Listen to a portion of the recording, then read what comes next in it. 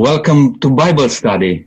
It's a great privilege to be able to come together, open the Word of God, and learn. In the last couple of months, we are looking at this subject of education. And we talked about education in the Garden of Eden. We talked about family, the law as a teacher, Jesus as a master teacher, worship in education, education and redemption, the church and education. Also, we talk about arts and science, the Christian at work. But we come to a topic today, Sabbath, experiencing and living the character of God. The Sabbath is a symbol of God's never-ending faithfulness and His desire to completely provide for our needs. Weekly, when the Sabbath comes, we can rest assured that even if our work is incomplete, God knows our needs and He will provide. This was so nicely demonstrated by the story of the manna in the Old Testament. The Sabbath is a reminder that when it comes to our salvation, God has done it all. I would like to introduce our panel for today. And I would like to say welcome to Pastor Will Grobler. Good to have you with us, Will. Thank you. I'm always challenged to be with you folks. And thank you for joining us today, Brenton from down southeast. Thank you, Nick. This is going to be an absolute pleasure to share the blessings of the Sabbath with our audience. I would like to welcome Joe also. Thank you, Nick. Good to be here again. And Len, good to have you with us. Thanks, Nick. Hello, listeners. Lydia, it's good to have you with us again also. Yes, I'm very excited to be part of the Bible study. And Ken, thank you for joining us. Thank you, Nick. Pleasure to be here. As you can see, we have a large panel, and Marek is our facilitator for today. Marek, thank you for preparing this wonderful study today, and I'm looking forward for this. Welcome to the program. Thank you. Thank you. It's a pleasure. And I hope that you can handle this large panel today. Well, we'll do our best. Well, just mention to our listeners that we are still on Zoom, and if the sound quality will be a little bit challenging, we apologize for that. Marek, I would like to just hand it over to you. Would you be able to take us through, please? Good. Thank you, Nick. It's a privilege to facilitate this week's discussion on the Sabbath. It's an intriguing title, Sabbath, Experiencing and Living the Character of God. Personally, I must confess that I'm passionate about the topic of the Sabbath. For me and for my family, it's been an important spiritual practice and the tradition that is now being passed on to the fifth generation. Whenever our grandchildren join us for the weekend, I always love to hear them say that this is the best day of the week. But for us as a panel, we are faced with a tremendous challenge in discussing this topic because of the very short segment of time that we have. And so this short period will not allow for us to look at it in a very exhaustive manner, but we sure want to highlight some of the significant biblical points and teachings about the Sabbath. But before we come to the discussion, could I ask us to just reverently bow our heads and ask for the Lord's guidance and His blessing upon this discussion? Len, would you be kind enough to lead us in prayer? Father in heaven, we have an awesome responsibility of presenting the truths that are found in your word to our listening audience. We pray, Lord, that we will handle the scriptures honestly and reverently, and that our listeners may know that we earnestly seek to know truth ourselves and present it to them. And so we invite your Spirit to be present with us today, to speak for you. In Jesus' name, amen. Amen. Thank you. The key text that leads us into our discussion is a text found in Mark chapter 2, verses 27 and 28. Would someone like to read that text for us? This is Jesus speaking, and it says, "Then he said to them, the Sabbath was made for man, not man for the Sabbath. So the Son of Man is Lord even of the Sabbath." Now, these two particular verses are very, very rich with meaning. But what he's saying there is that Sabbath was made for the benefit of mankind. The Sabbath wasn't made just for the Jews. You'll notice the wording, Sabbath was made for man. A lot of people say, oh, well, Sabbath was given to the Jews. Of course it was, but it occurred long before that. Just after creation, the 6 days of creation, God made the Sabbath. Now, I want to point something out that some of you may never have noticed, maybe even on our panel today. It speaks, the article here is the Sabbath. It is not a Sabbath. And there's a big difference. Yes. For example, if I use this in another way, if we say the king is coming, or if we say a king is coming, there's a difference. The Sabbath is the main thing, not just one of many. And I'm very aware that some people have the idea, well, as long as you keep one day holy, that's all right. But according to what this verse says, and other verses which we're going to talk about soon, it's not all right, because God is quite specific. So the Sabbath was actually given for man's benefit. And as I said before, it was established back at the time of creation, long before there was ever a Jew on this planet. It's made for all mankind. Thank you, Len. It's interesting to note the context in which Jesus spoke these words. We know that Jesus faithfully observed the Sabbath. He worshipped on the day. The record tells us that he would often go into the synagogue. But what was difficult for him was that often his perspective on the Sabbath and its observance differed from that of the theological hierarchy of his time. The approach to the Sabbath was very legalistic. The Sabbath was burdened with so many rules and regulations that Christ was forced into saying, sorry, the Sabbath was made to be a day of pleasure, a day of restoration, a day of rest. It was made for man, not man for the Sabbath. And there he established his own role and status and relationship to the Sabbath by proclaiming himself to be the Lord of the Sabbath. It's interesting, Glenn, you make reference to the Sabbath as being established at the time of creation. Now, admittedly, unless Adam and Eve were labeled as being Jewish, you're absolutely right. It was established for mankind, for humanity, not for a specific ethnic cultural group. So when we look at the experience of Adam and Eve in the Garden of Eden, it's quite fascinating to note that immediately after they were created, they had the opportunity to observe a Sabbath. Will, would you be able to comment on that a little bit more? Yes, certainly. The Sabbath, I don't believe, was instituted to regiment mankind to keep it, to just obey. And Almighty God could have commanded that, of course, but it was given for the benefit of mankind to draw everyone closer to him by rest and communion.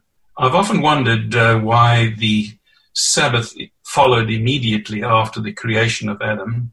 And here we have Adam emerging from the hand of his creator. Think of it with his nervous system tingling and his muscles brimming with energy, ready to embark on activity and work. But God, and I say this respectfully, says to him, let's rather rest, and I will rest with you. He might have asked rest. Clearly, Adam would first enter into a relationship with his creator, putting work aside, resting in the finished work of God, getting to know him, then going out to fulfill the responsibilities of the day after the Sabbath was over. Now, may I just say that in connection with the Sabbath rest today, there is a close parallel to the experience of Adam here. Let me say that the Lord's intention is the same. We are drawn aside from our allotted employment and strenuous activity, even doing our own thing, as we like to do, to celebrate a finished work of recreation, salvation, enjoying communion and alone time with our Creator, listening to his instruction, and giving our hearts an opportunity to respond to his loving approach. So the many responsibilities confronting us for the week are laid aside. They're laid aside until we have topped up our spiritual and physical batteries again to be ready for the wholesome activity in the days, in the week that lies ahead. That's how I see the Sabbath. Thank you. Clearly, at the beginning, during the week of creation, the emphasis was very much on communion with God, having that time to establish a relationship with God. There's no doubt that by the time we come to the commandments as they were given on Mount Sinai, there the focus is on taking rest from work. And I think there, it takes on very special relevance for us because today we live in a society at a time when we have become victims of busyness. And so often people very proudly will say, I am so busy. They say it with a degree of pride. But, the Sabbath reminds us that there is a need to rest, to pause, to cease from our work, and to be able to commune with our Creator, with our God. Len, you have a comment. I'd like to say that what we're talking about today is a gift from God. Now, Christmas is just around the corner, and people will be giving gifts.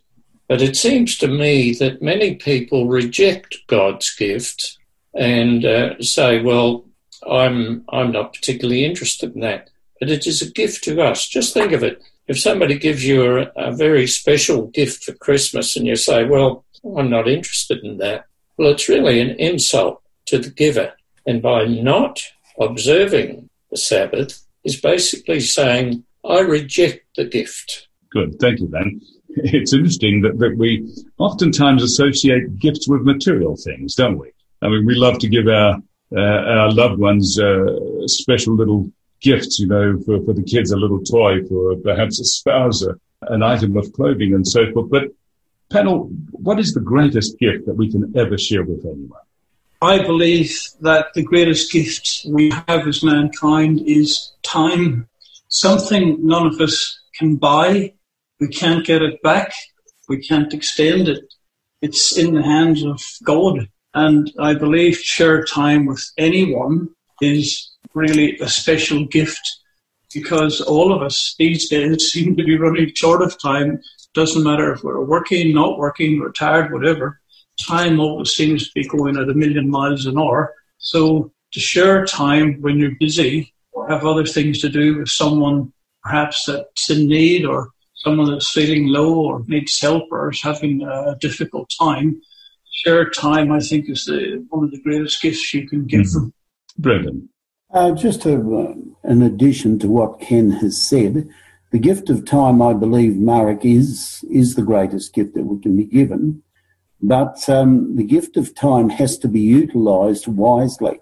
I believe associated with the gift of time is the gift of attention, attending to or communicating with the one that you are with. A study done recently found that the average American father spends 38 seconds per day in meaningful communication with his children. Now, I'm not saying that he only spends 38 seconds a day with his children, but meaningful communication is very, very limited.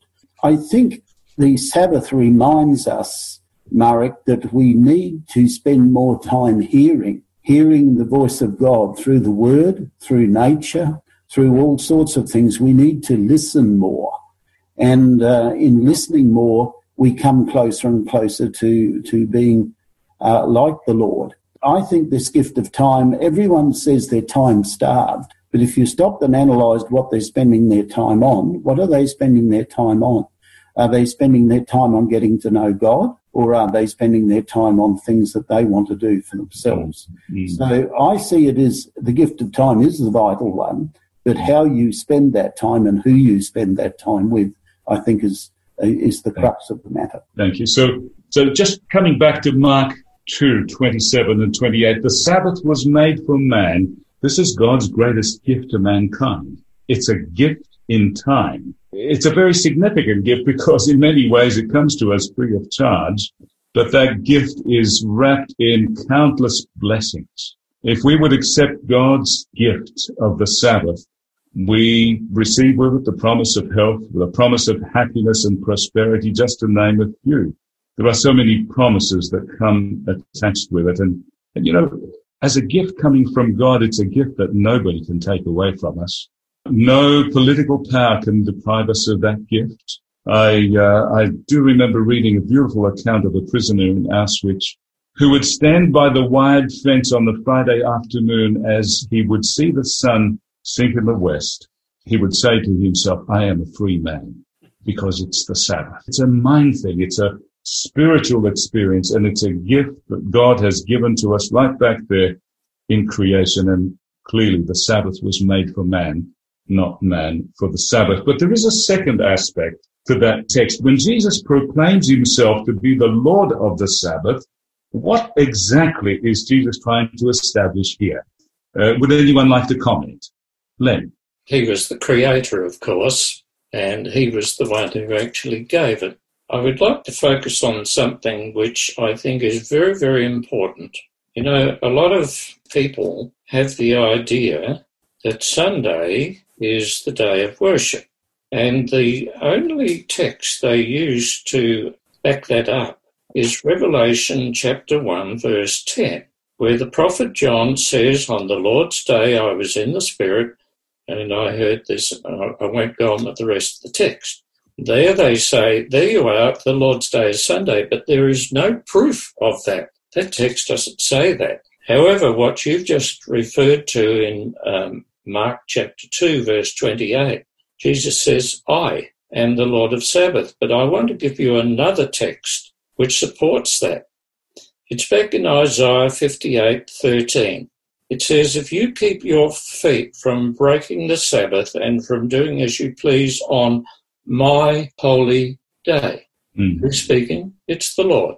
So the Lord's day clearly is defined as being the Sabbath, not Sunday. This text they use from Revelation doesn't prove anything, except that perhaps the Lord's day is Sabbath. Well, we know that's the case because of those two other things. But I believe this is very important. And those of you listening to my voice and our voices today, you must recognize that the Sunday worship is a substitution which man has made, but God has not made. The Sabbath is being blessed and sanctified, which we'll deal with in some time. It's a special day that God has given, and it's for us to keep and remember that He is our God. Thank you. That's a wonderful point. I appreciate that, Len. Yes, Nick, you have a comment. I just want to reiterate again on the fact that Jesus is the Lord of the Sabbath.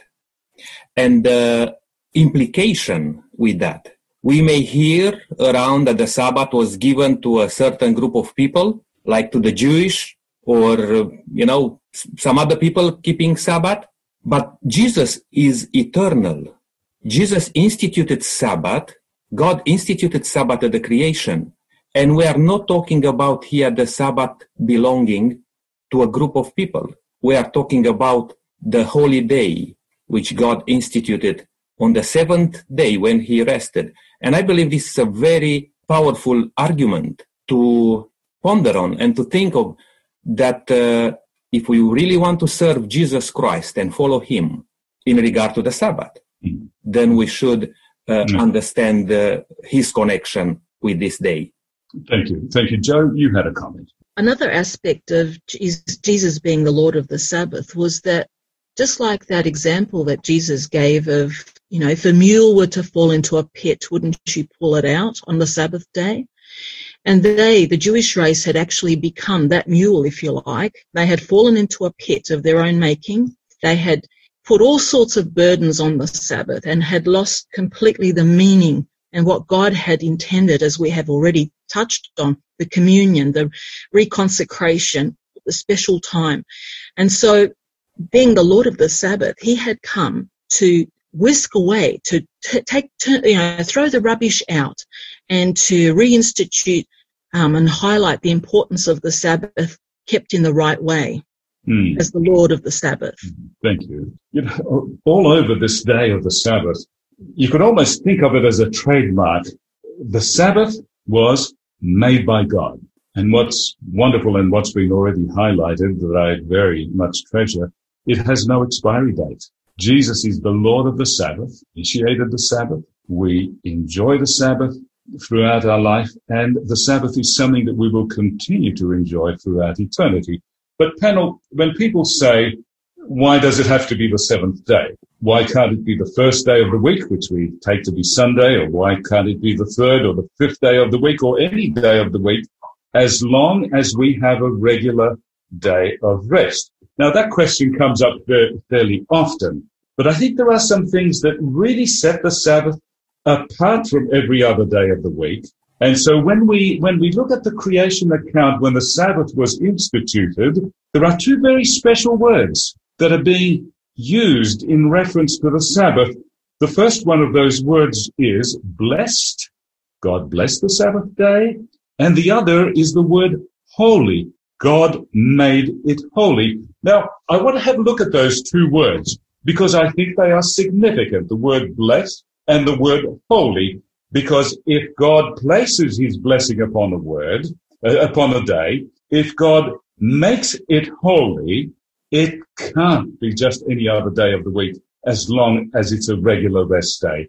This day is set apart from every other day.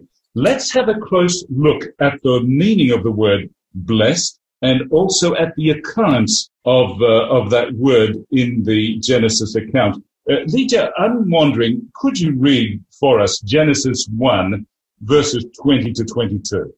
In Genesis chapter 1, verse 20 to 22, it says, "Let the water," and God said, "Let the water from the living creatures and let birds fly above the earth across the expanse of the sky." So God created the great creatures of the sea and every living and moving thing with which the water teems according to their kinds, and every winged bird according to its kind. And God saw that it was good. So God blessed them and said, "Be fruitful and increase in number, and fill the water in the seas, and let the birds increase on the earth." Wonderful. Thank you for that. So here we see the creation of everything that lives in the water and all the birds of the air. God blessed these creatures. Now, we see a second reference to the word blessed in Genesis 1, verses 24 and 28. So would you kindly summarize what those texts tell us? Yes, Marek, those texts refer to God creating all the other animal life apart from the birds and the fish, all the animal life, and of course Adam and Eve. And in verse 28, it says, "And God blessed them.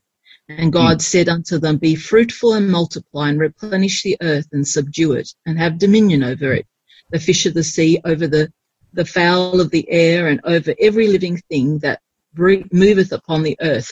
So we have here another blessing, and this is on the animal life and Adam and Eve, that they were to be fruitful and multiply and replenish the earth. Wonderful. So great to know that God created the things that we were to enjoy, things like birds and fish and animals, and he blessed them. When I read these passages here, I'm just impressed with the fact that if God blesses something and God declares something as being good and very good, that it really behooves us to show special care to these creatures, to respect the things that God has created. So here we see the use of the word blessing. Len, you have a comment. A very quick comment. What does this word blessed mean? Well, it actually means made it to prosper. So when God blesses, it's made to prosper. And we are looking at this word in context with the Sabbath, and we'll come to that soon, and I'm not going to steal anybody's thunder. But blessed means made to prosper. Thank you. Thank you. Now, Nick, I would like for you to read Genesis 2, verses 2 and 3, where the word blessed is used for the third time in the context of the creation account. "And on the seventh day, God ended his work, which he had done, and he rested on the seventh day from all his work, which he had done. Then God blessed the seventh day and sanctified it, because in it he rested from all his work, which God had created and made." Good, thank you. Thank you, Nick. So here are 3 occasions when God blesses something. He blesses the creatures that he created that lived in the water and in the air. He blessed the animals that he created, but here he blesses the Sabbath, places his special blessing. Now, the word blessing, as has already been mentioned by you, Len, means to bestow as a gift, to bring happiness, to make something prosper. But when we come to the Sabbath, not only is the day blessed by God, but as we have read already, God made it holy. Not just a blessing. The blessing is mentioned, the day is blessed, but it is made holy. In relation to the word holy, I want to share a comment with you that comes from one of my favorite authors, Abraham Heschel. It's from his book, The Sabbath, which I highly recommend to our listeners. And it's there where he emphasizes the significance of God making time holy. Holiness in time. He states this: the Bible is more concerned with time than with space. It sees the world in the dimension of time. Sabbath time is our great cathedral. In the Bible, words are used with exquisite care. One of the most distinguished words in the Bible is the word kadosh, holy, a word which more than any other is representative of the mystery and the majesty of the divine. Now, what was the first holy object in the history of the world? Was it a mountain? Was it an altar? It is indeed a unique occasion at which the distinguished word kadosh is used for the first time. In the book of Genesis, at the end of the story of creation, how extremely significant is the fact that it is applied to time.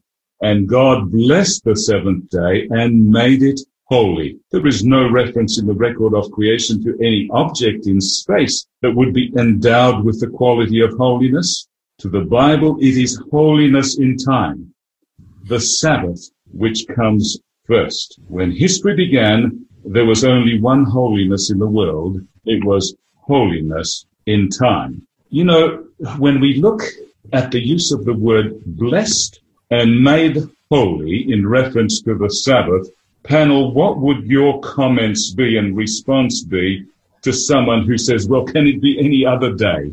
Does it need to be the seventh day? Nick, you have a comment, and then Len, you would like to comment. Yes, Marek, I was just thinking of this, and I remember again some years ago when I have a conversation with my eldest brother. He's an Orthodox, and he approached me one day when after I understood the Sabbath day and what that means to keep it holy, and he asked me a question which stays with me since then.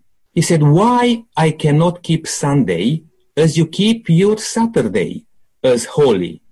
Because we were working at the farm, and, he was trying to keep Sunday as a holy day. This passage in the Bible which came to my mind, and I said to him, my brother, I believe you cannot keep it holy because God didn't bless it and sanctified it. How can you keep a day holy if it's not blessed and sanctified? Let's think of it in terms of birthday. When is your birthday? If you have a specific date or a day for your birthday and you don't celebrate your birthday on that date, well, it's not the same thing, because God was quite specific. Now, I want to say something else here too.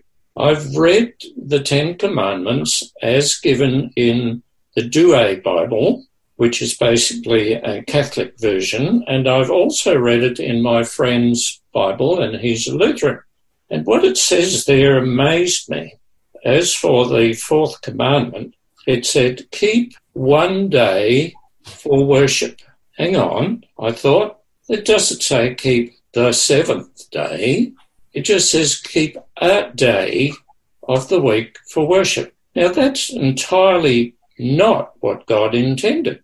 God intended that the seventh day of the week be the commemoration. It's the blessed and sanctified day, the day that he made holy. So if people go to worship on another day of the week, well, it's not a holy day. It's a day they've just chosen to worship, which is a real pity, because I think, as Nick has already pointed out, there is a special blessing on doing what in doing what God requires on the day that he's made holy. Now, if you get up in the morning, the sun shines as it does any other day, at least if it's a sunny day. It's normal in the sense of you can't observe any difference in nature, but it is different because God has put his stamp on it. Now, before I leave this point, you have a Polish background, don't you, Marek? Yes. What do you call Saturday in Polish? In Polish, we would say Sabbat. Sabbat. Yeah. Now, Nick, you come from Romania. What do you call a Saturday in Romania? Sâmbătă. Okay. Joe, what do you call Saturday in Serbian? Subota. So all these words are still retained in the language, and they all say the Sabbath. In English, we've changed. We call it Saturday, and I won't go into where we get the names, but here in these, well, I won't say ancient languages, the word Sabbath is still enshrined in the days of the week. And I think there are about 110 or 120 or 150 languages used in the world today. It's still called Saturday Sabbath. Yes, that's so true. Thank you very, very much for that point, Ben. So why shouldn't we keep any other day of the week than Sabbath? So as we read before, after God, the Creator, after he finished his creation, it says that he stopped and he rested. He rested himself from all his work. Do you think God got tired of all this creating things? I don't think so. And he blessed the seventh day and made it holy. So he sanctified the seventh day because on it he rested from all the work. So God himself rested. So he set aside, he made it holy this day, he sanctified it and set aside for holy purpose, for holy use, to have fellowship with his creatures. So this is an eternal memorial of our origins. God himself set aside this day. When people read the Ten Commandments in Exodus chapter 20, the commandment says, remember the Sabbath day to keep it holy. Okay? All right. And I guess there are a lot of people in the community who do remember that this is the day that God created for a special day of worship. But the commandments are repeated in Deuteronomy chapter 5. There it doesn't say remember. King James says keep the Sabbath day. In the NIV it says observe the Sabbath day. So it's not just a matter of remembering, it's a matter of doing as well. Thank you, Len. You know, we could nominate any day as a day of rest. But when God blessed and made a day holy, only God can make something holy. A human being cannot make something holy. It's not an attribute of our humanity, but it is an attribute of divinity. Yes. And so it does make it very holy, because it brings me to the next point, where God invites us to be holy as he is holy. And in that context, he calls us into communion with him on the Sabbath day. And through that communion, he wants to lift mankind to a different level of existence, where the emphasis is on spiritual aspects, not just materialistic aspects. But I'm also fascinated by the fact that throughout the books of the Old Testament, we have reference to the Sabbath as a sign between humanity and God. Would anyone like to comment on that? And I would really appreciate if someone could potentially share with us the reading from Ezekiel chapter 20, verse 12.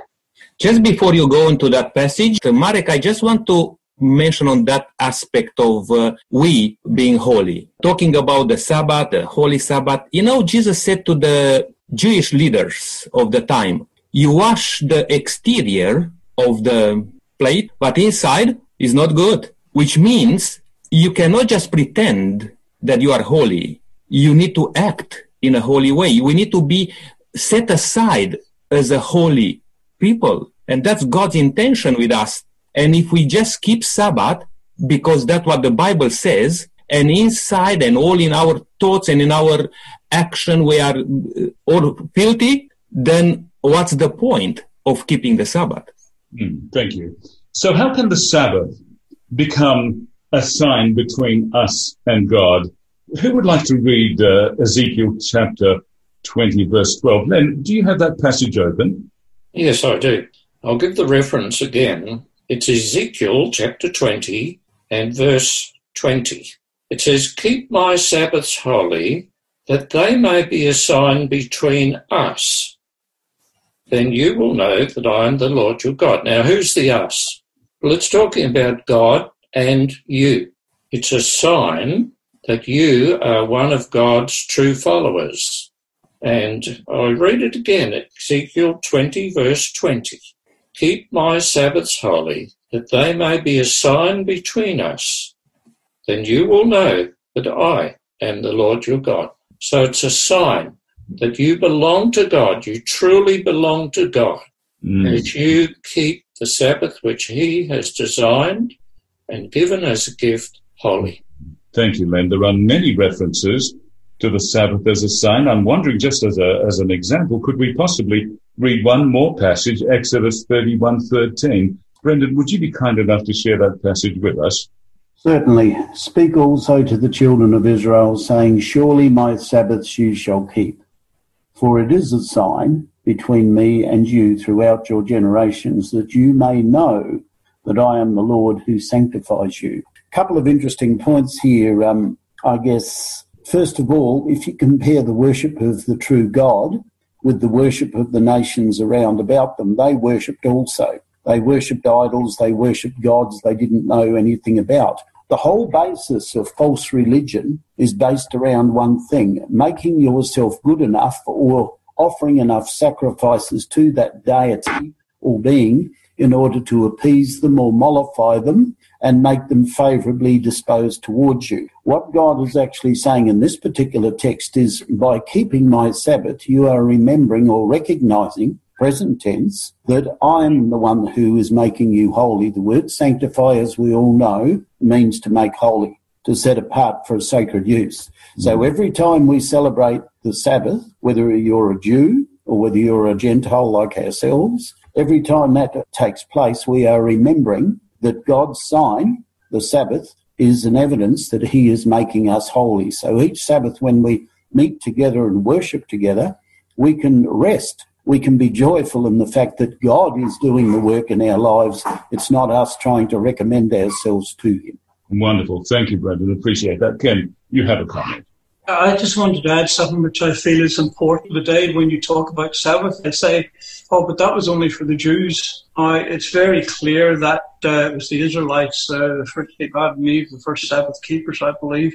But all through generations, the Sabbath was meant to be kept by all people. Yes. And yes. God tells in his word he's the God, he changes not, and neither does his laws. Yes, thank you. And admittedly, many of these Old Testament prophets had a lot to say about the Sabbath, and Isaiah was one of them.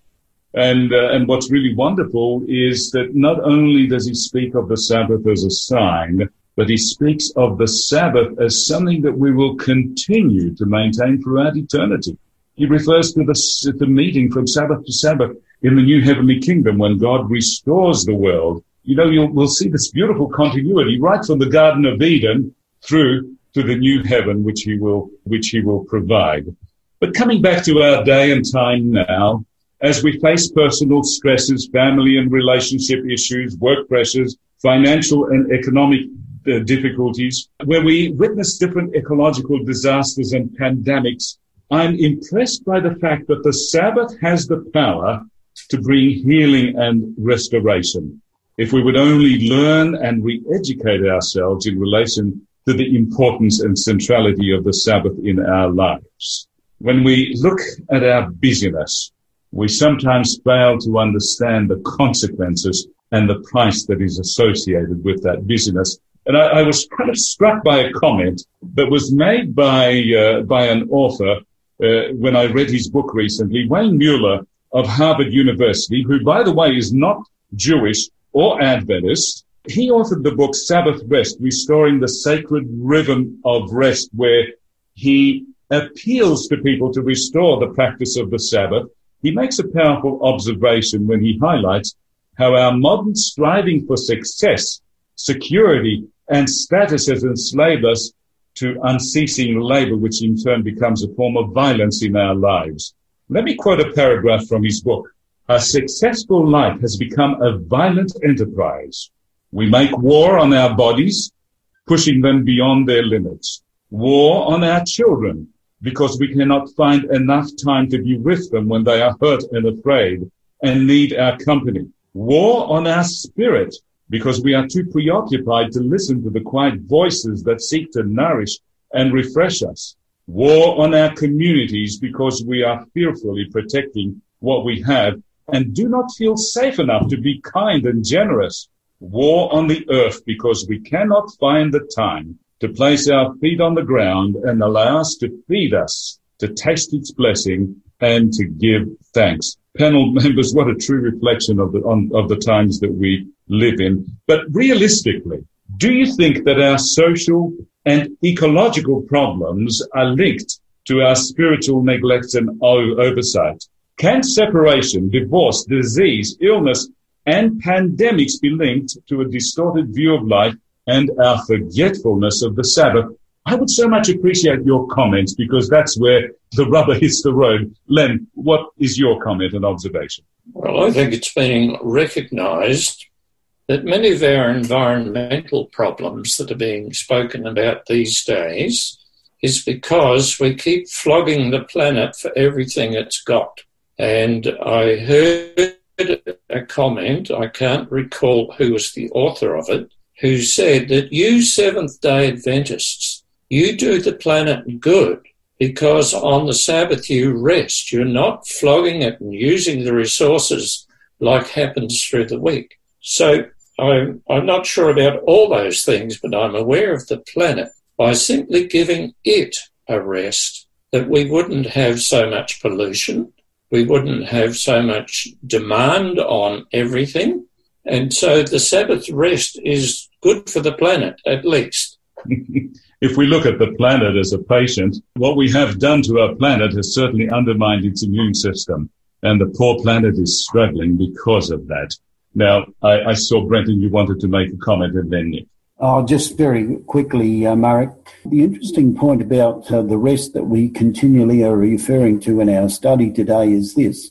You can't have the Sabbath rest that God intended you to have if you haven't been building towards that throughout the week. In other words, your attitude, both psychologically, emotionally, and everything else, should be building towards that peak where during the week, even in all the activities of the week, we still put God first in our lives. Then when we come to the Sabbath, it's not a case of having to switch off from what you're doing during the week. It's a case of just going to a deeper level than you were doing during the previous 6 days. Thank you. Thank you. Nick, you had a comment. I was just going to say that we still continue to live from the ground, are we? Even though we spend so much energy and time and money to know about other planets and all of the things, we still neglect to respect the laws of nature and to protect this earth as our source also for our needs. Now, I remember as I grew up again at the farm that we used to have years of rest. Now, in the Bible, we may not get to that aspect today, probably, the sabbatical years, all those things. But we will allow the fields to rest for a whole year, not growing any crops, and rotate our crops that will produce a reasonable amount of food, which we needed. And we are self-sufficient at that time, which God intended for us. We are not just relying on buying from the shelf. Everything what we needed, we produced. I just wanted to add that many people forget that the human being is a two-part body. There's the physical and there's the spiritual, and the spiritual needs regenerated as much as the physical body, and that's where the Sabbath also comes in. Yes, thank you. And of course, it's not difficult to see how our busyness can be linked not only to disease and illness, but also to social problems and family problems. Separation and divorce often occurs on account of the fact that there is an absence of intimacy. If we are so busy that we don't have time to spend quality time with our spouses and children, it's no wonder that some of these things arise as a consequence. Mueller makes another interesting statement which kind of captured my attention. If we don't allow for a rhythm of rest in our overly busy lives, illness becomes our Sabbath. Our pneumonia, our cancer, our heart attack, our accidents create Sabbath for us. Isn't that true? We can undermine the immune system of the planet and see ecological disasters, but, at that personal level, oftentimes our business leads to a very compromised immune system, compromised health, where illness is the consequence. Now, I have two comments, Len and Brendan. Go ahead. Well, I'd just like to point out where he uses this word Sabbath. It's a word which really means rest, but when it's got a capital S, it's a special day of rest that God has given. So when he says our cancer and our heart attacks, etc., they become our Sabbath, they cause us to slow down and rest, but it doesn't actually mean the seventh-day Sabbath, which has been the focus of what we've been talking about. Yes, no, good point. He draws the attention to the fact that sometimes the neglect of maintaining the Sabbath leads to periods of time in our lives where that broken leg is an enforced rest that we may not hope for, but sooner or later things do catch up with us. Brendan, you had a comment. Yes, just quickly, Marek, I wanted to share with not only the panel but also with our listeners the best Sabbath I can recollect in the last 25 years. We're on a Pathfinder expedition up at Burra Creek Gorge, and on the Sabbath we enacted the play on the story of Esther, and then after that we had invited a man who was an amateur ornithologist to come and visit with us for the day. He took us on a walk along the creek at Burra Creek Gorge, or also known as World's End Creek. In the space of about 1.5 kilometres, we found 27 different species of birds. And as he explained the reasons as to why they were doing what they were doing, I felt, Marek, that this was one of the most wonderful Sabbaths I'd ever had. Out in God's nature, all I could hear was the wind going through the gum trees, the birds who were following us, and him explaining exactly what was taking place. He said that birds are curious. He said if you're quiet when you walk, birds will follow you. And he was explaining all of this, and I went back to the camp and I said to my wife, this is one of the most wonderful Sabbath experiences I've had. To be able to enjoy that, as you have shared with us, Brendan, it literally takes time.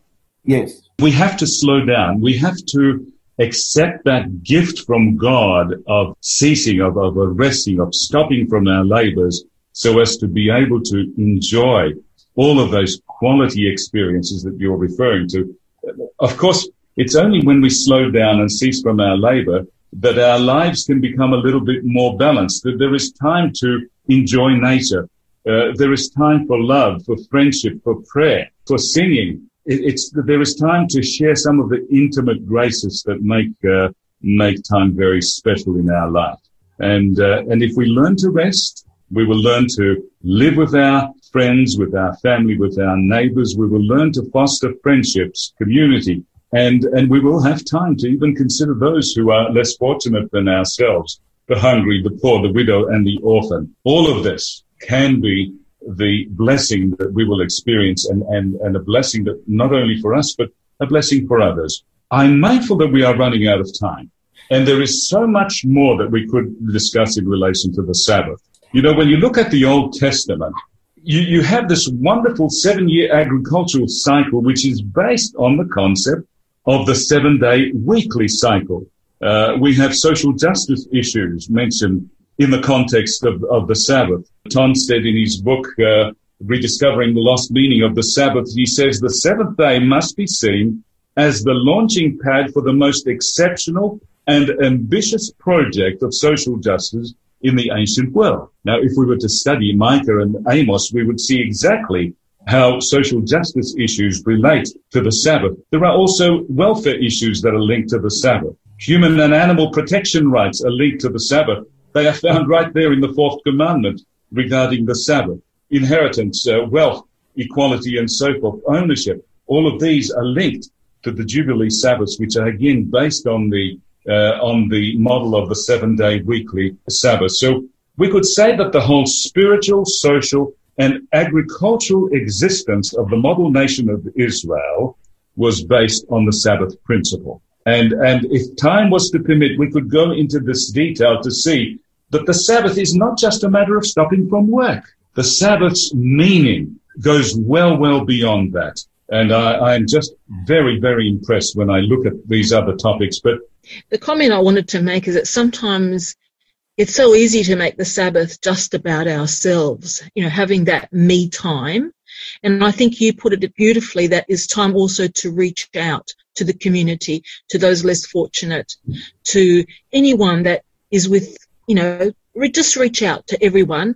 It's not just about focusing on oneself, because that is more selfishness, isn't it? And that's what we are coming to God to help us deal with and set aside.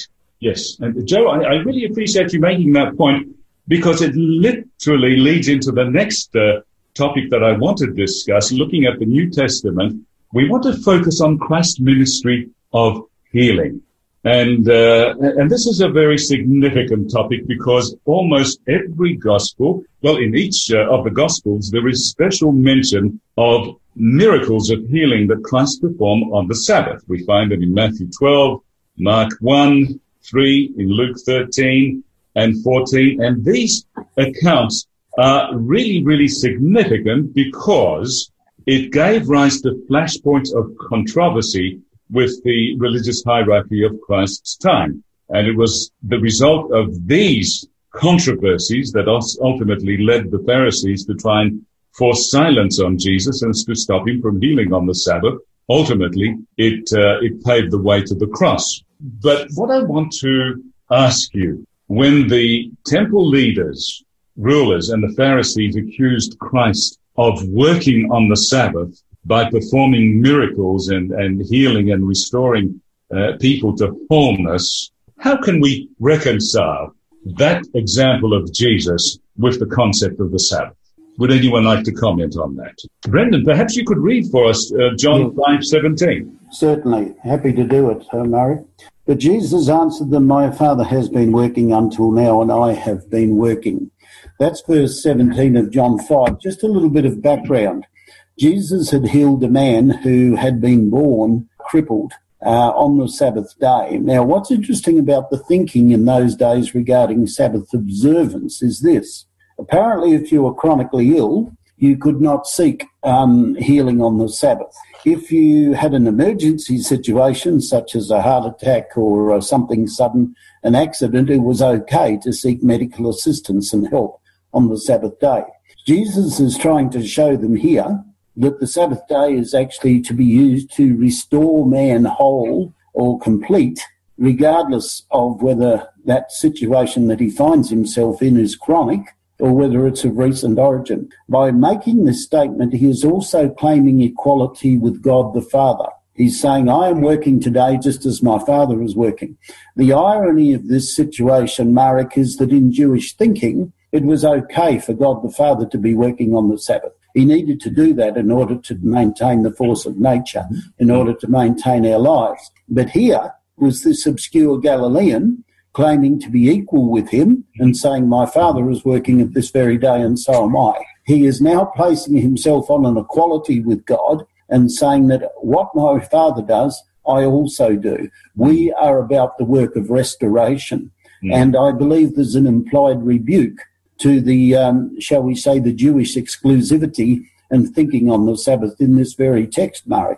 Yes, good. Now, this could really develop into a wonderful discussion, but here, ministering to the person in need, reaching out to heal and restore, lies at the heart of the divine character and mission as exemplified in the work and activity of Christ. The God who rested at the end of creation when everything was pronounced very good and was in that perfect and sinless state was one reality. But what Christ is showing us here is a different reality.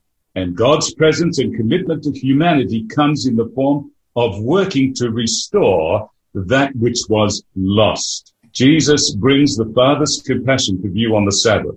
The greater implication is that for God there is no rest while humanity is suffering. Ministering to the person in need, reaching out to heal and to restore, lies very much at the heart of the activity and mission of Christ. Dear listeners, our time is really coming to an end. For Jesus, the Sabbath was such an important day. He was willing to go to the cross because of his belief and practice of the day of the Sabbath. How can anyone ever suggest that the Sabbath was abolished at the cross? It gave rise to the cross. We must never forget that. And as we study the concept of the Sabbath, as we have just barely started to do today, we will find that it's one of the greatest gifts that God has given to our humanity, particularly at this time of the world's history. And I want to conclude by sharing the words of Psalm 23, where the psalmist speaks of the rest that God invites us to enjoy. There he says the words, "The Lord is my shepherd. He makes me lie down in green pastures. He leads me beside still waters. He restores my soul." What a beautiful psalm, Psalm 23. How nicely and eloquently it describes what God is trying to is seeking to do for us through the Sabbath. Why should we be anxious? Why should we worry? God provides for all of our needs, both physical needs and spiritual needs, and in him we can find our true rest. I commend to you God's holy seventh-day Sabbath. It's one of the most beautiful treasures that we can enjoy in this life. Joe, would you be kind enough to lead us in a closing word of prayer, please? Dear Heavenly Father, we thank you for the truth of the Sabbath, and we thank you for the rest that we can have through the Sabbath and that we can rest in your care. May we come to you every Sabbath for inspiration, restoration, Lord, transformation and empowering. Help us to see the importance of spending this holy time with you and allowing you to come into our lives and be a channel to others of your love. In Jesus' name we pray. Amen. Amen. May God bless you as you contemplate some of the thoughts that we have shared today. And thank you, panel. Thank you for sharing today. This was a wonderful Bible study.